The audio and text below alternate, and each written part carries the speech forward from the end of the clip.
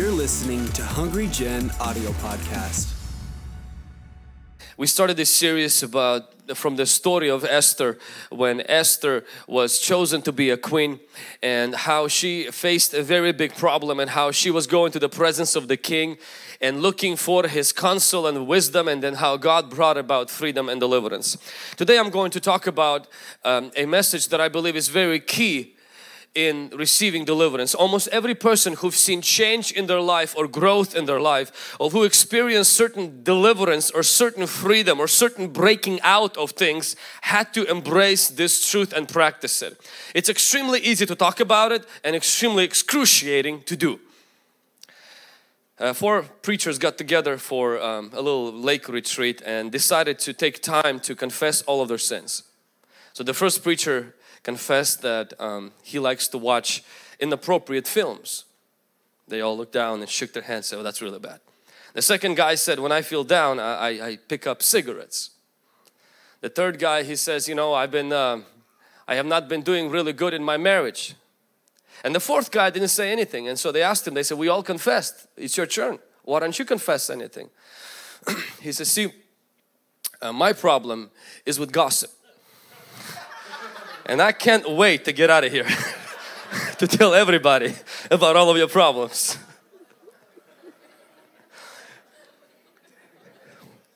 Saint Augustine said, "Confession of evil works is the beginning of good works." Through the story of Esther and in our story, in our personal stories, every person, I believe, has four parts to their life. The first one is your crown, or I would like to call it your arena. It's who you are. It's your identity. It's what people see about you. That's the first part. For Esther, it was her position in the palace. She was the queen. For you and me, it's our position in Jesus. We are children of God. We are, the Bible says, royal priesthood. We're chosen generation. We're not what we've done. We're not how we look. We're not what we struggle. We are who Jesus says we are. In other words, who we are comes from whose we are. And we belong to Jesus. Therefore, what Jesus is, we are. Come on, somebody. The second part of your life is your blind spot. For Esther, her blind spot was that she was not aware that Haman in the palace was plotting against her, and Mordecai, her nephew, came and told her, "Hey, you are actually in a battle and you don't know it." So the second part of your life is your blind spot. Those of you who drive, you know that when you drive and you take a turn, switch the lane, you have to check, you have to move your head, because there is the blind spot and you can get in a car accident. And see, in life, unfortunately, you can't turn your head. Instead of turning your head, God gives you people who are your friends, your family, your mentors, who kind of tell you, "Hey, there's a car there. Hey, there's a weakness there." And Esther had a Mordecai, and each person in here, you have to have a person who points your blind spots. Because blind spot is something everyone sees except you. It's everybody sees that issue in you except you. And if you're willing to allow God to reveal your blind spot, you'll avoid many accidents in life. Number third part about every person's life, and it was in Esther's life, is also your mask.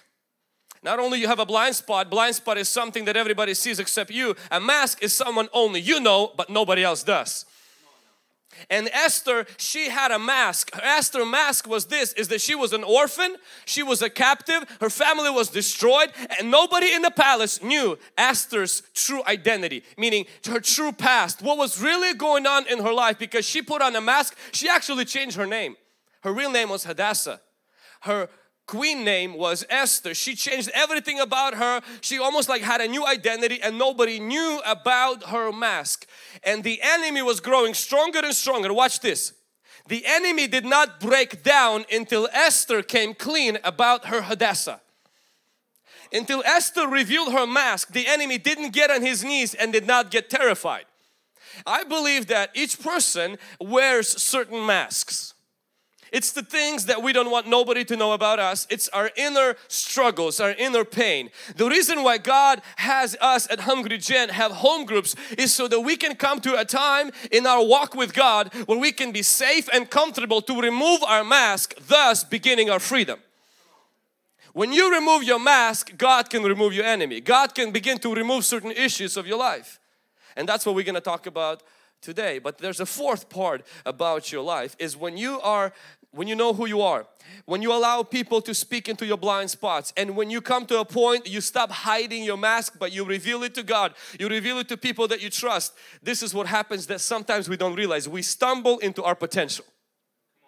Esther did not know that her true potential was more than being a beauty queen. Her true potential was being a hero and being a savior of a nation.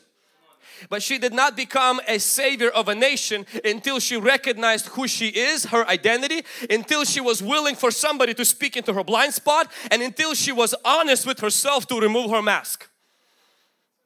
Many people, they chase their potential.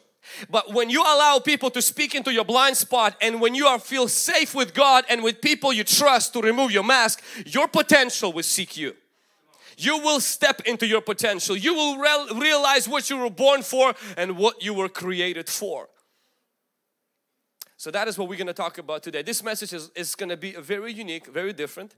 But I believe it's necessary. It's remove your mask. Especially we just had Halloween. And so remove your mask.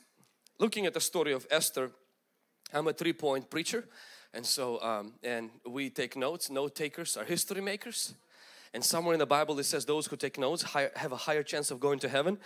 It's a made-up joke, by the way. The Bible doesn't say that, but it helps you to remember because a short pencil is better than a long memory. Amen. Confessing your sin, confessing who you're struggling with. With Esther, I want you to see this. When she came to meet the king second time, in the presence of the king, Esther became honest about the part of her life she kept as a secret. She kept hidden and she kept concealed. But watch this. When Esther revealed her past, she did not cancel her present. Write this down. Don't remove your crown when you remove your mask. Many people, when Christians, and I'm speaking to Christians right now, those of you who are not Christians, just kind of sit and watch our problems. If you're a Christian and you fall into sin, a lot of times we're like prodigal son.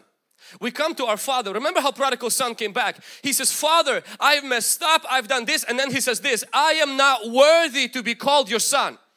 See, prodigal son felt like the only time, if I'm going to repent of my sin, I have to resign from my sonship.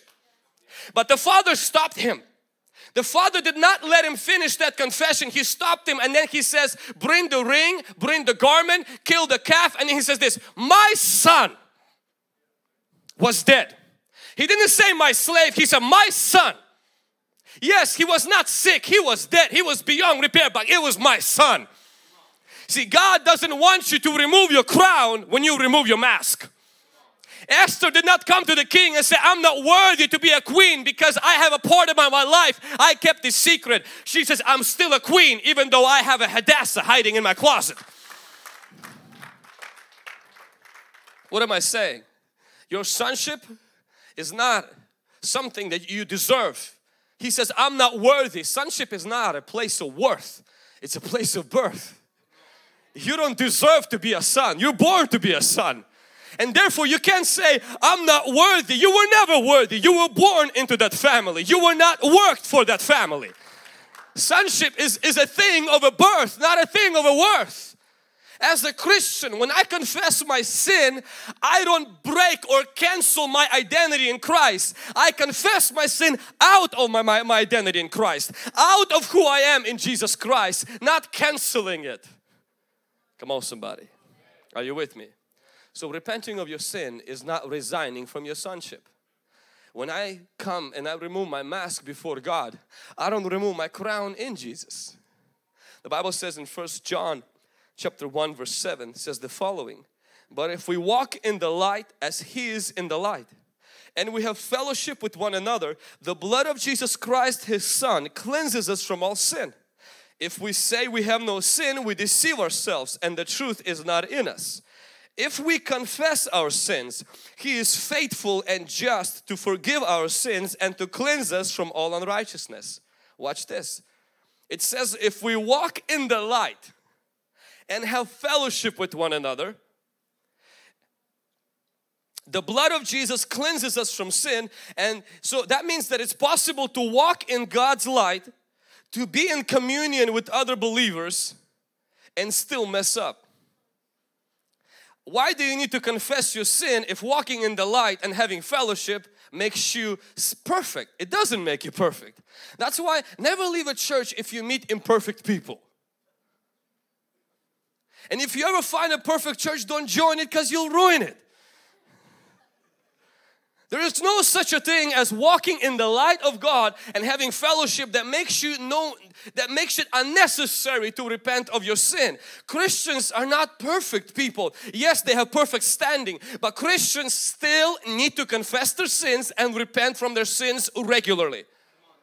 Because, and we're going to see that in a moment how that links to freedom. But what I'm first saying is that when you mess up and you feel disgusted and you feel sick and you feel like you broke somebody's trust, maybe these sins have caused you to lose your license. Maybe these sins have caused you to lose your relationship. As a child of God, I want you to still understand that your mask, no matter how much pain it brought you, no matter how much complications it has introduced into your life, removing a mask is not removing your crown.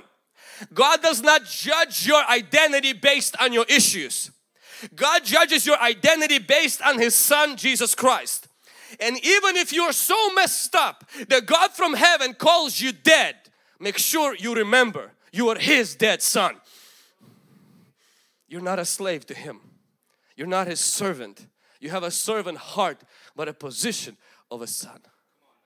It's easy to talk about that, but when you are overloaded with shame and guilt, we don't feel like wearing a crown anymore. We feel like that prodigal son. And I want to cancel that over us today to say, you have to know who you are in Christ. Even when you confess your sin, confess it from the position, I walk in the light and I have fellowship with one another. Can somebody say amen? The second thing I want you to see, that when we confess our sins, that we don't cancel our sonship. We don't cancel our status before God. We don't cancel our position before Jesus. I want you to see when Esther revealed her identity, when Esther revealed her mask, she revealed her issue. The king immediately, if you read the story, the king ran from the palace angry. And sometimes, this is what causes people to be afraid to get right with God, is that they fear that their sin makes God angry. But the king was not angry at Esther. He was angry at the enemy that was close to Esther in the palace. And what I want us to see is this, is that Jesus wants to help us overcome the sin we are embarrassed to come clean about. Jesus is not interested in dropping us, and He doesn't run from us when we come clean and remove our mask.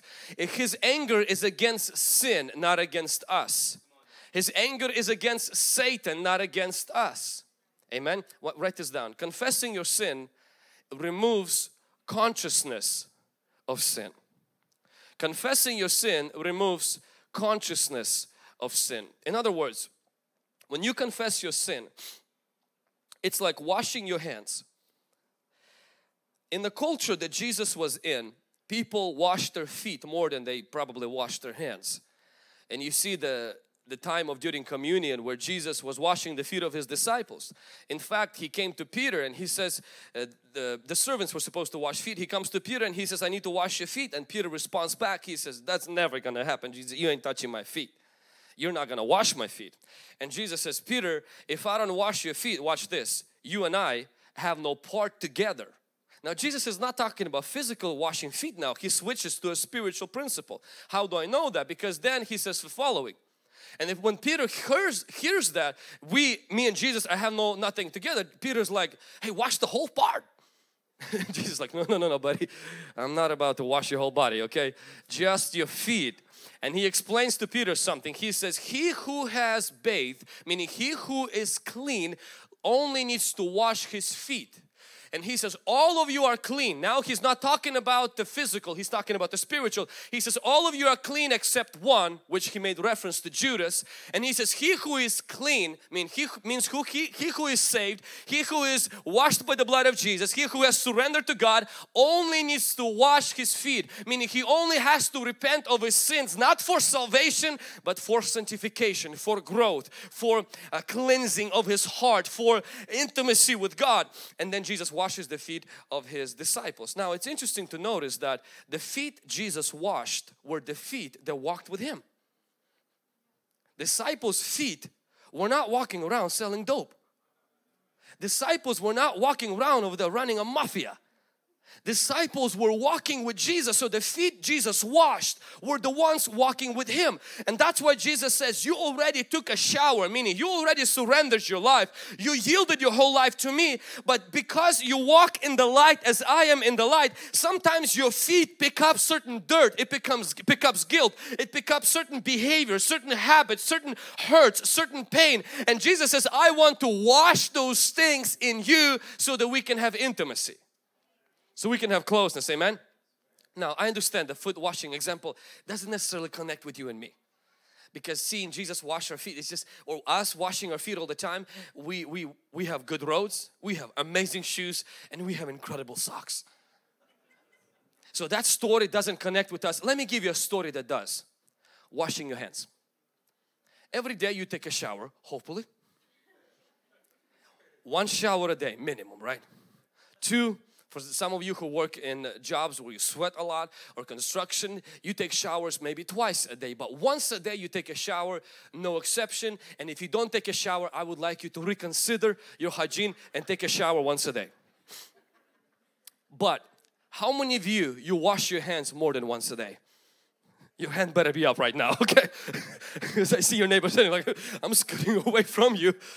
So you wash your hands every time you use the restroom. You wash your hands anytime you come in contact with questionable people. Some of you use that sanitizer on the side today after everybody shook your hand. You're like, I don't know where these people have been and everything. I'm just gonna sanitize my hands. We wash our hands more than we take a shower. Why? Because we come in contact, and we understand one thing is that when we don't wash our hands more every single day, our hands get germs, and germs are not seen, but they spread and they make us sick.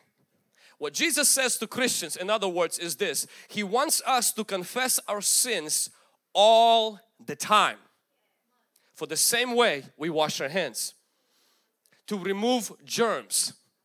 Why? Because germs make you sick. Secrets make you sick. Everyone is in here is as sick as your secrets. When you allow a sin to stay in your heart, it's like a germ. You might not see it. And then the reason why we don't confess our sin is that this is what we tell ourselves, is that I'm gonna contain it. I looked at that thing, deleted the browser history, wiped out the text messages, nobody's gonna see it. I will never do it again. But this is what happens. Anytime you contain sin, it's like containing germs on your hands. They can't be contained because they contaminate. Germs on your hands, you can't contain them, because small touch to your eyes and the germs go there. If you touch your friend, the germs go there. If you touch your head, the germs go there. Everywhere you go, your germs, they get contaminated, they spread. The reason why you need to confess your sin is for your own benefit. Any secrets you keep make you sick. Your intimacy becomes sick. You can't have intimacy with your spouse if you're keeping secrets. You can't have trust in your marriage if you're having secrets. You can't have intimacy with God if you have skeletons in your closet that you, first of all, God already knows it, but you are becoming sick and contaminated if you don't confess your sins. It eats you alive. And this is what happens with you and happens with me. You become conscious of that sin all the time. You're thinking about it. You're thinking, make sure that doesn't surface again.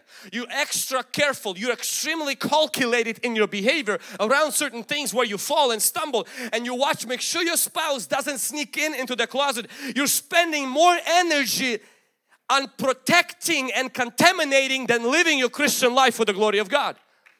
And when you confess your sin, this is what happens. The awareness of that sin is gone. The consciousness of that sin is removed. I want to encourage each one of you, confess your sin.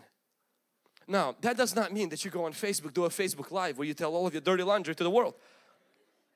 I'm not talking about that. I'm not talking about confessing your sin to the world. I'm not talking about, I have these people all the time on Instagram and on Facebook, all the time writing, I need to confess to you something. Especially like sometimes people who are in marriage, I'm doing this, and it's easy to confess to somebody you don't know or somebody who can't follow up on you. Judas confessed to the Pharisees and then killed himself. Because if you confess your sin to the wrong people, it actually will hurt you, not help you. You got to confess your sin first to God and then to other people that this sin has affected. Are you with me? So confessing my sin, confessing your sin is kind of like removing germs from your hands. You got to do it regularly and you got to do it right away. It will cleanse your consciousness. I remember a few years ago, there was a month where my mind was attacked with lust powerfully. I didn't commit any sin, but it was like there. And my wife started to notice that. She asked me the question. She said, is everything okay? And of course, oh yeah, everything is fine. There's too much on my mind. And I'm lying through my teeth. Because why? Because I told myself, I got this. I'm going to contain it. I'm going to beat it. And then I'm going to tell her of the testimony.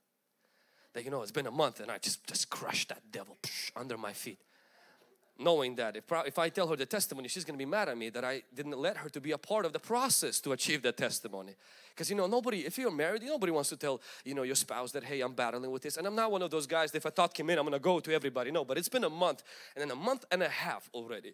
And then I remember this one time, we were going to sleep and she looks at me, she's like, is everything okay with you? She's like, you're just different.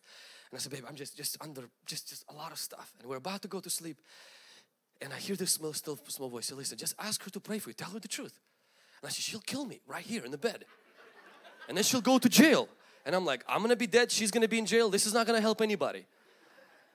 And so I told her, I'm like, listen, don't take this personal. But I'm like, my mind has been under attack. And I don't know what's happening to me.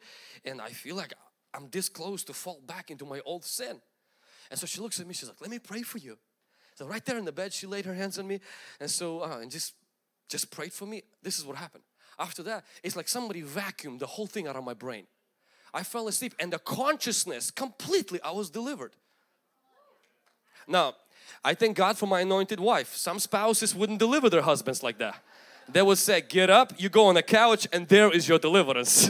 Or they'll send you on the floor. But what I'm saying is this, if something wears you down, David says this, I hid my sin. Watch the scripture where David says, when I kept silent, my bones grew old through groaning all day long. I know some of you have been there. When you're hiding something, when you're committing sin, you keep silent, your bones, the Bible says, not your heart, your bones are getting old. And you're groaning inside all day long. For day and night your hand was heavy upon me. My vitality was turned into drought of summer, meaning I lost my energy. I lost my passion. I'm no longer excited about life.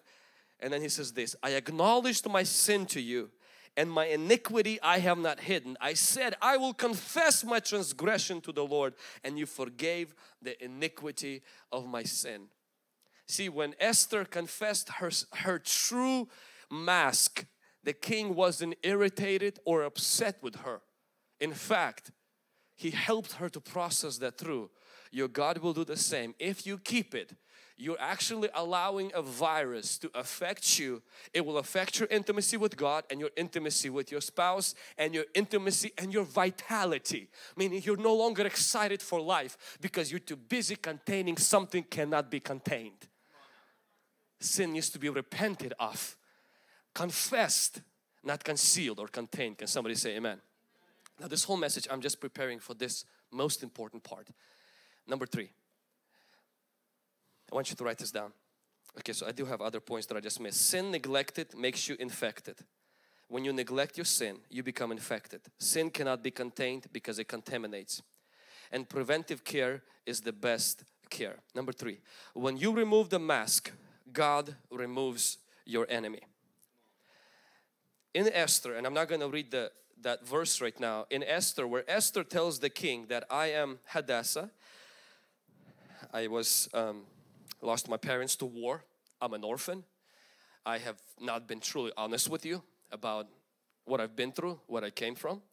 When that happened, the king leaves the palace, and the Bible says that Haman got on her knees, he got on his knees, and he starts begging Esther for mercy. And the Lord showed that to my heart, the connection between removing your mask and God removing your enemy.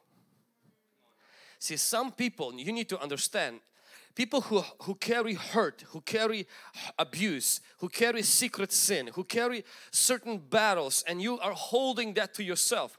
When you confess that to God and you get honest with God, God is not going to start digging or spinning that through or trying to judge you. He wants to take care of that. But there's a connection between you removing the mask and God removing the enemy. The enemy loses his grip because the power of sin is always linked to staying in secret. When sin is out of secrecy, it loses its power. It loses its grip over your life. And when you get honest with God, God begins to tremble and begins to torment the enemy.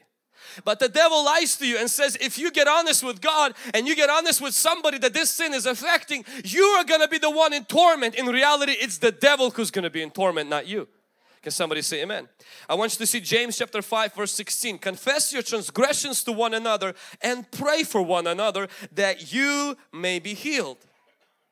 Confess your sin to one another, the Bible says, so you will be healed. Not forgiven, but healed. We already mentioned that your heart becomes clean. You're no longer aware of that sin. You're free to enjoy your life, but we also see here you can experience healing in your mind. You can experience healing in your body, and you can experience healing in your soul.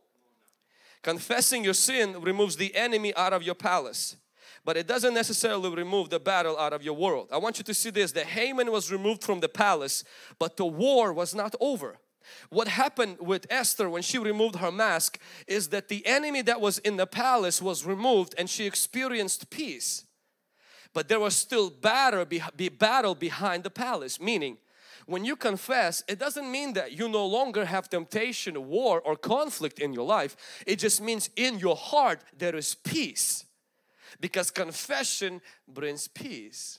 Can somebody say amen? Who do we confess to? Number one, we confess to God. David says, I confessed my sin to you. Prodigal son said, I have sinned against you. Saul did not confess his sin to God. He came to Samuel and he says, I've confessed to your God. He never directly confessed his sin to God. Number two, you confess the sin to your spiritual elders or people who are providing oversight over your spiritual life. It doesn't have to be a priest or a pastor, but who is the one that you go to for mentorship, advice and covering? It could be your parents. You confess your sin to them.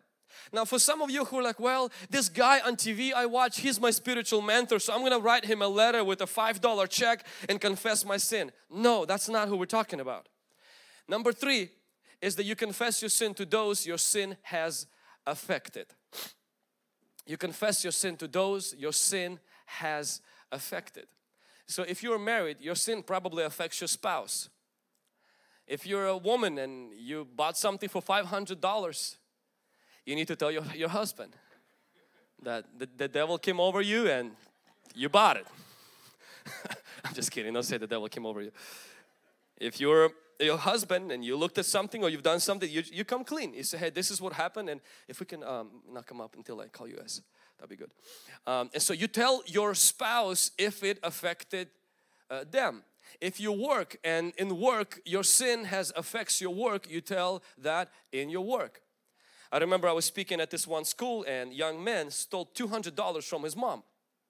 And she was looking for the money, never found it. And so as I was speaking, the Holy Spirit started to convict him. And he comes to me afterwards and he says, what do? I was like, well, you didn't steal money from me. Why are you coming to me? You go back to your mom and you apologize. He says, no, I'd rather confess it to the whole world, but not my mom. I said, that's the whole point. is that this is where the cleansing and deliverance happens. I'm like, you're dying inside. He's like, Vlad, I'm stuck spiritually. I'm not doing good in my walk with Christ. I'm constantly thinking about that. And I asked God 1,000,000 times to forgive me. I said, but you didn't steal from God, right? I'm like, you need to also ask your mom. And so this was, I think, on Friday, and on Saturday I saw him again. He came and his face was beaming. He says, you have no idea. He says, I am free. I'm like, I can fly like a feather. I'm like, so good. My relationship with God is another level. And I said, I'm like, you told your mom? He said, yes. She prayed for me and everything is fine. I remember a young man, I preached a similar message, and he sold a car that had a broken engine. But you know, he found a way to replace the Christmas light bulbs on the dashboard and to make the light not show. And so he sold the car, and then he quickly deleted the guy's number so that in case he comes back to him, you know, he says, I don't know who you are, you know, stop bothering me. So I'm preaching and he gets convicted. And so he comes up to me, he's like, what do I do? And I was like, well, you have to find a number and probably write to him because it's bothering you. You duped him, not me. And so he finds the number, he sends him $200. He says, hey, I just want to, that's all the money I have. I'm giving you, if you need more, you know, I will help you, but I'm so sorry. That delivers you. Delivers your finances. You can come here for prayer every single day of the year. But if you duped people, if you cut corners, if somebody lost their job, if somebody's taking antidepressant pills because of you, it's not enough to say, God, I'm so sorry. You didn't just hurt God, you hurt those people, and you gotta come clean with those people. You may say, but it hurts so much. Well, you should have thought about that before you did it. A young man on our team, he was working at this particular job, and he would clock in at home instead of, you know, check in for his work at work. So to add extra 20 minutes. And then he would clock out, not at work, but it was on the app. He would clock out back at his home. So he would add about 30 minutes a day to his work schedule. In reality, he wasn't working for those extra 30 minutes. So we had a youth service. We talked about like conviction of the Holy Spirit. And so I remember he comes to me and he's like, man, I feel so bad. What do I do? I was like, man, I don't know. You probably need to go talk to your boss. I asked him the question. I said, what would you like to do if you would have your own employees? Would you like them to come clean to you? He's like, yeah. I'm like, one day you'll have your own business. So why don't you do what you would want your employees to do to you? So he goes to his boss, and you know, when you try to do that, it's always the wrong time. The boss got a suitcase, he's about to leave town, he's walking out, and my friend, he comes up to him, he says, hey, I need to talk to you. He says, can we make it quick? I'm running late. And my friend, he says, oh no, boss, it's not going to be quick. We better go to your office and you better sit down. So they go into his office, they sit down, and I mean, he's sweating, he's turning red, and he tells him, he says, hey, I've been stealing from you. The boss looks at him, how could you steal from me? He says, I've been clocking in early, I've been clocking out late, and I'm so sorry. He says, if you fire me, it's your choice. If you want me to work for a week for free, it's your choice, whatever you want, but I really want to make it clean. And the boss looked at him and he said, I knew that all of you are stealing actually like that. He said, I was planning to start firing people. He says, I'm so proud of you that you came clean. He says, whoever made you do that, he says, that is good. And so today that man has his own business, has his own employees. But the crazy part, he gets out of the boss's office and he's like, he feels so relieved. And there was this bald guy there that he was always making fun of. And the Holy Spirit convicts him and he says, since you started on this path of removing the mask, why don't we finish it? Go up to that guy and tell him, just confess, just get real with him. Tell him honestly and apologize before him. And so he said, when I did that, he said, I thought the guy's gonna kill me. But he says, we prayed together. I forgave him, he forgave me. You have to confess because that's where your deliverance lies. And I share one more story. It's a young lady in our church. She's one of our leaders. And when she was in high school, she just got saved 3 months before she got saved in our church. She was a 4.0 student.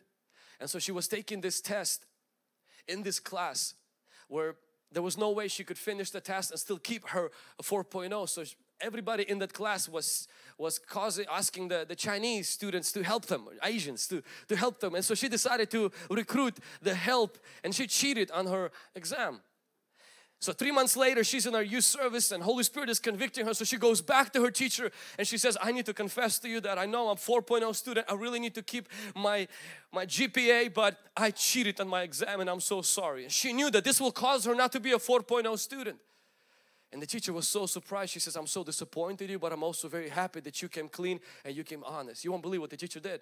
The teacher let her retake the exam, gave her the exam to take home, and trusted her that she will retake the exam, without looking at the book with the right time that she gave her. She says, if you confess to me, I know that it will be painful for you and I know that you will do it right. And this student took the test home, and within the time that was allowed it, she only answered 34 out of 100 questions. So she knew there is no way she will pass that class. And when the class was over, in the summer when the quarter was over, she saw that she had 8+ in that very class. And God supernaturally stepped in. Deliverance is painful. See, some of us think deliverance is that you mess everybody's life up. You do whatever you want and then you come and you do, Father, forgive me for I have sinned. And everything is washed away. God will forgive you, but your life might not change. For your life to change, you must confess. And you must make it right. Bible says you shall know the truth and the truth will set you free. Meaning get honest about your life and there will be freedom on the other side. Thanks for listening to this week's message from Hungry Generation. Stay connected with us on Facebook, Instagram, Twitter, and Snapchat by using @HungryGen. Stay blessed and we'll see you next week.